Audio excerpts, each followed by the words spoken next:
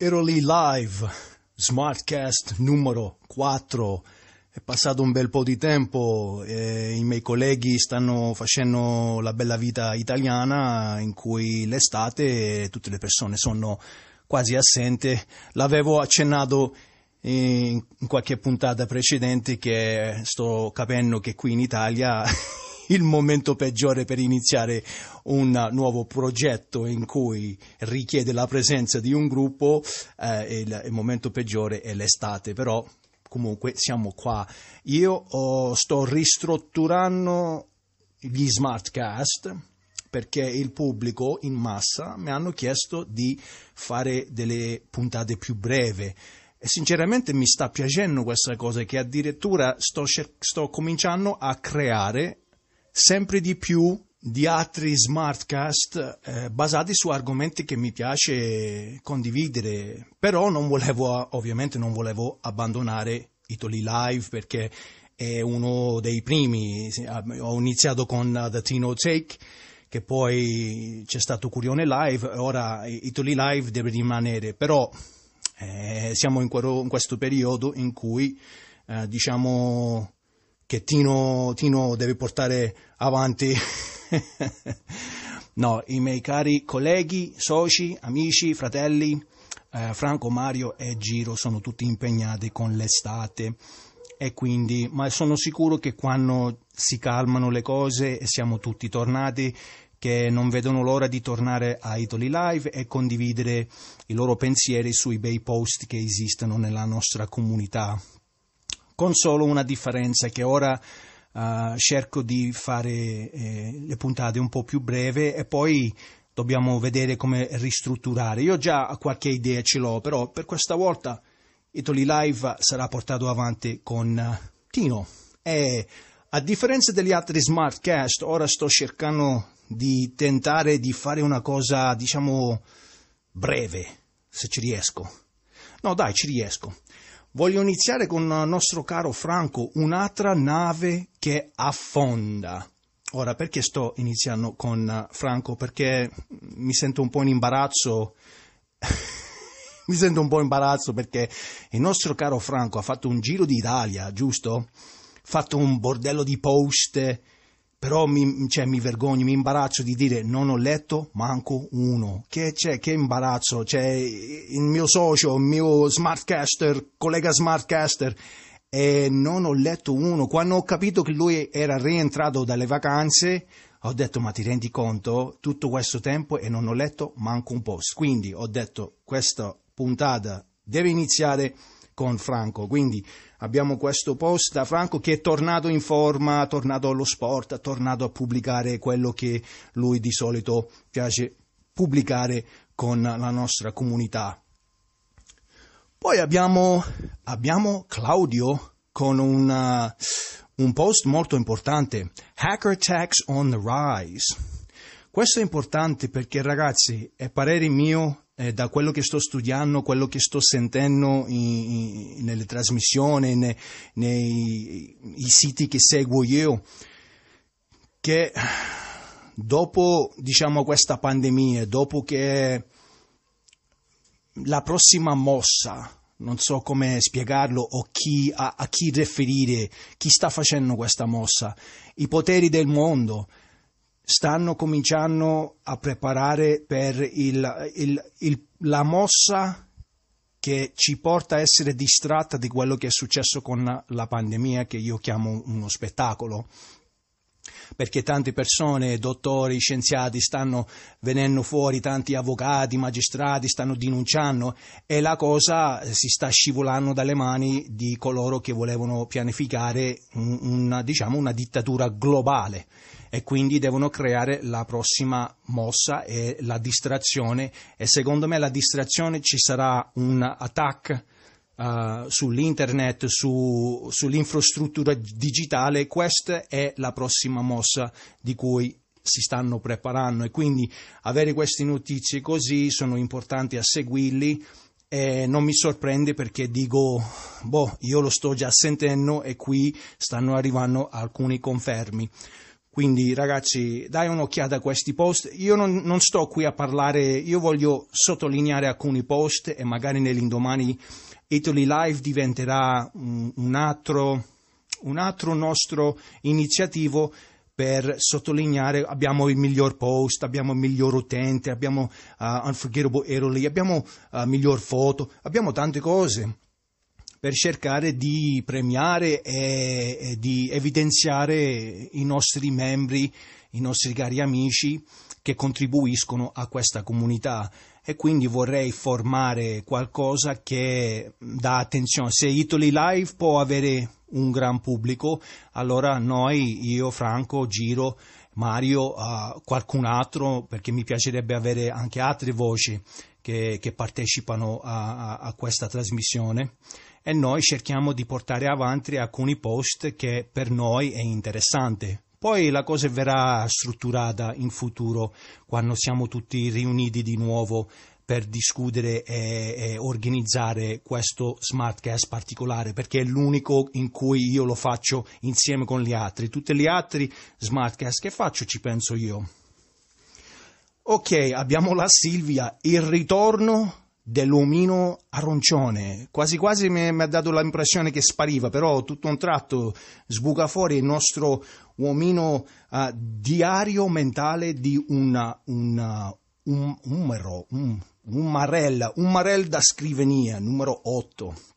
Una bella serie con dei pensieri un po' strane, però è carino, l'idea è carina e l'idea è molto originale, e quindi sono contento di aver visto che il nostro uomo, io lo chiamo l'uomino arancione, che è tornato purtroppo con le mani dietro la schiena. Non so se lo stavano per arrestarlo oppure se sta lì a contemplare il mondo fuori la finestra, che sta andando meglio di no.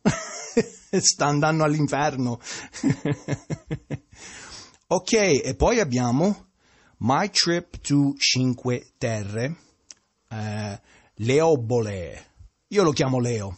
A me mi fa tanto piacere quando arriva un nuovo italiano.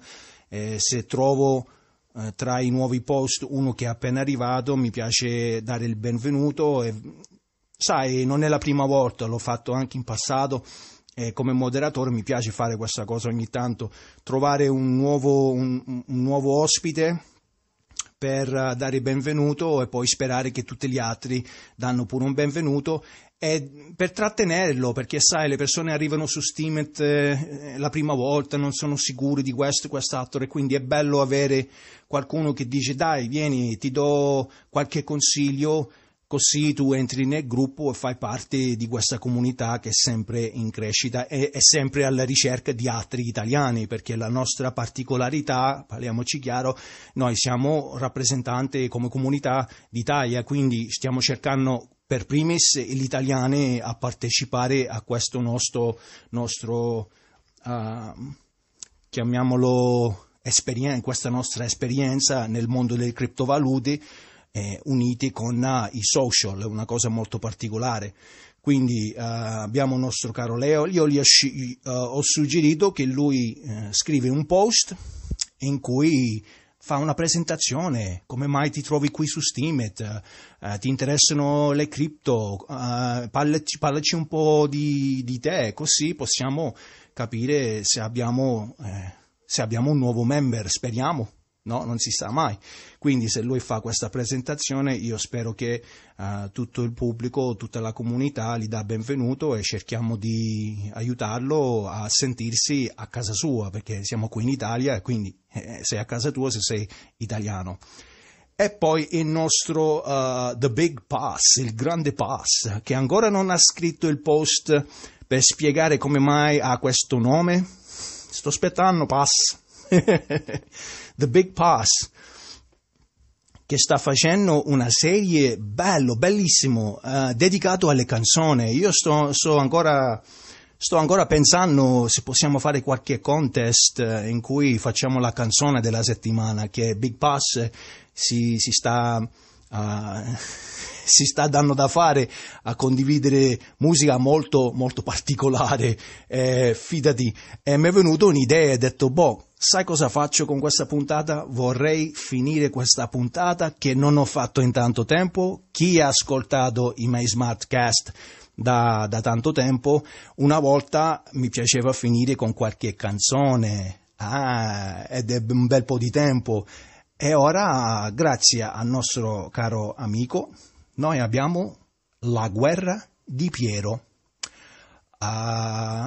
di Fabrizio De André, mai sentito, però canzone vecchia, canzone particolare, sinceramente, canzone un po'... un po', non so se dire triste oppure dire un po' non è tanto allegro, diciamo non è tanto allegro, però è un bel modo per finire questo Smartcast di Italy Live. Ci sentiamo presto, ti ringrazio tutti quanti, anche da parte di Giro, Mario e Franco, per aver ascoltato, per il sostegno. Ricordatevi che tutte le puntate che faccio in italiano avranno Penny for Thoughts, quindi i vostri commenti li apprezzo molto e verranno premiati. Grazie ragazzi per l'ascolto e ti lascio con questa bella canzone. Dormi sepolto in un campo di grano, non è la rosa, non è il tulipano che ti fan veglia dall'ombra dei fossi, ma sono 1000 papaveri rossi. Lungo le sponde del mio torrente voglio che scendano i luci argentati, non più i cadaveri dei soldati portati in braccio dalla corrente. Così dicevi ed era d'inverno e come gli altri verso l'inferno te ne vai triste come chi deve, il vento ti sputa in faccia la neve.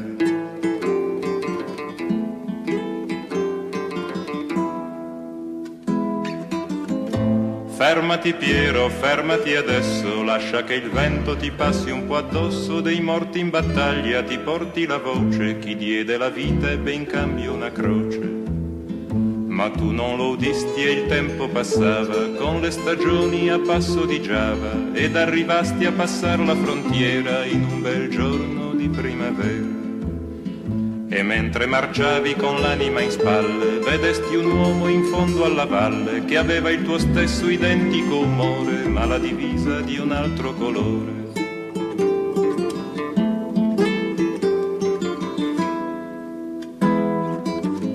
Sparagli Piero, sparagli ora, e dopo un colpo sparagli ancora, fino a che tu non lo vedrai esangue, cadere in terra a coprire il suo sangue. E se gli sparo in fronte o nel cuore, soltanto il tempo avrà per morire, ma il tempo a me resterà per vedere gli occhi di un uomo che muore. E mentre gli usi questa premura, quello si volta, ti vede a paura, ed imbracciata l'artiglieria non ti ricambia la cortesia.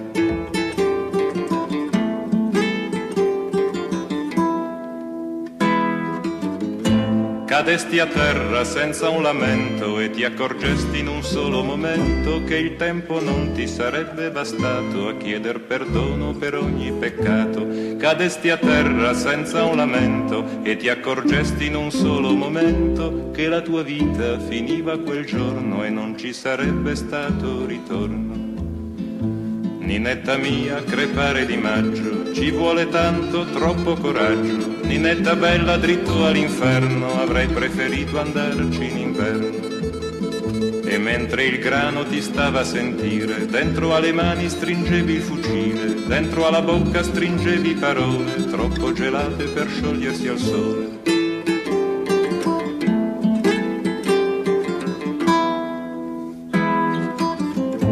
Dormi sepolto in un campo di grano, non è la rosa, non è il tulipano che ti fan veglia dall'ombra dei fossi, ma sono 1000 papaveri rossi.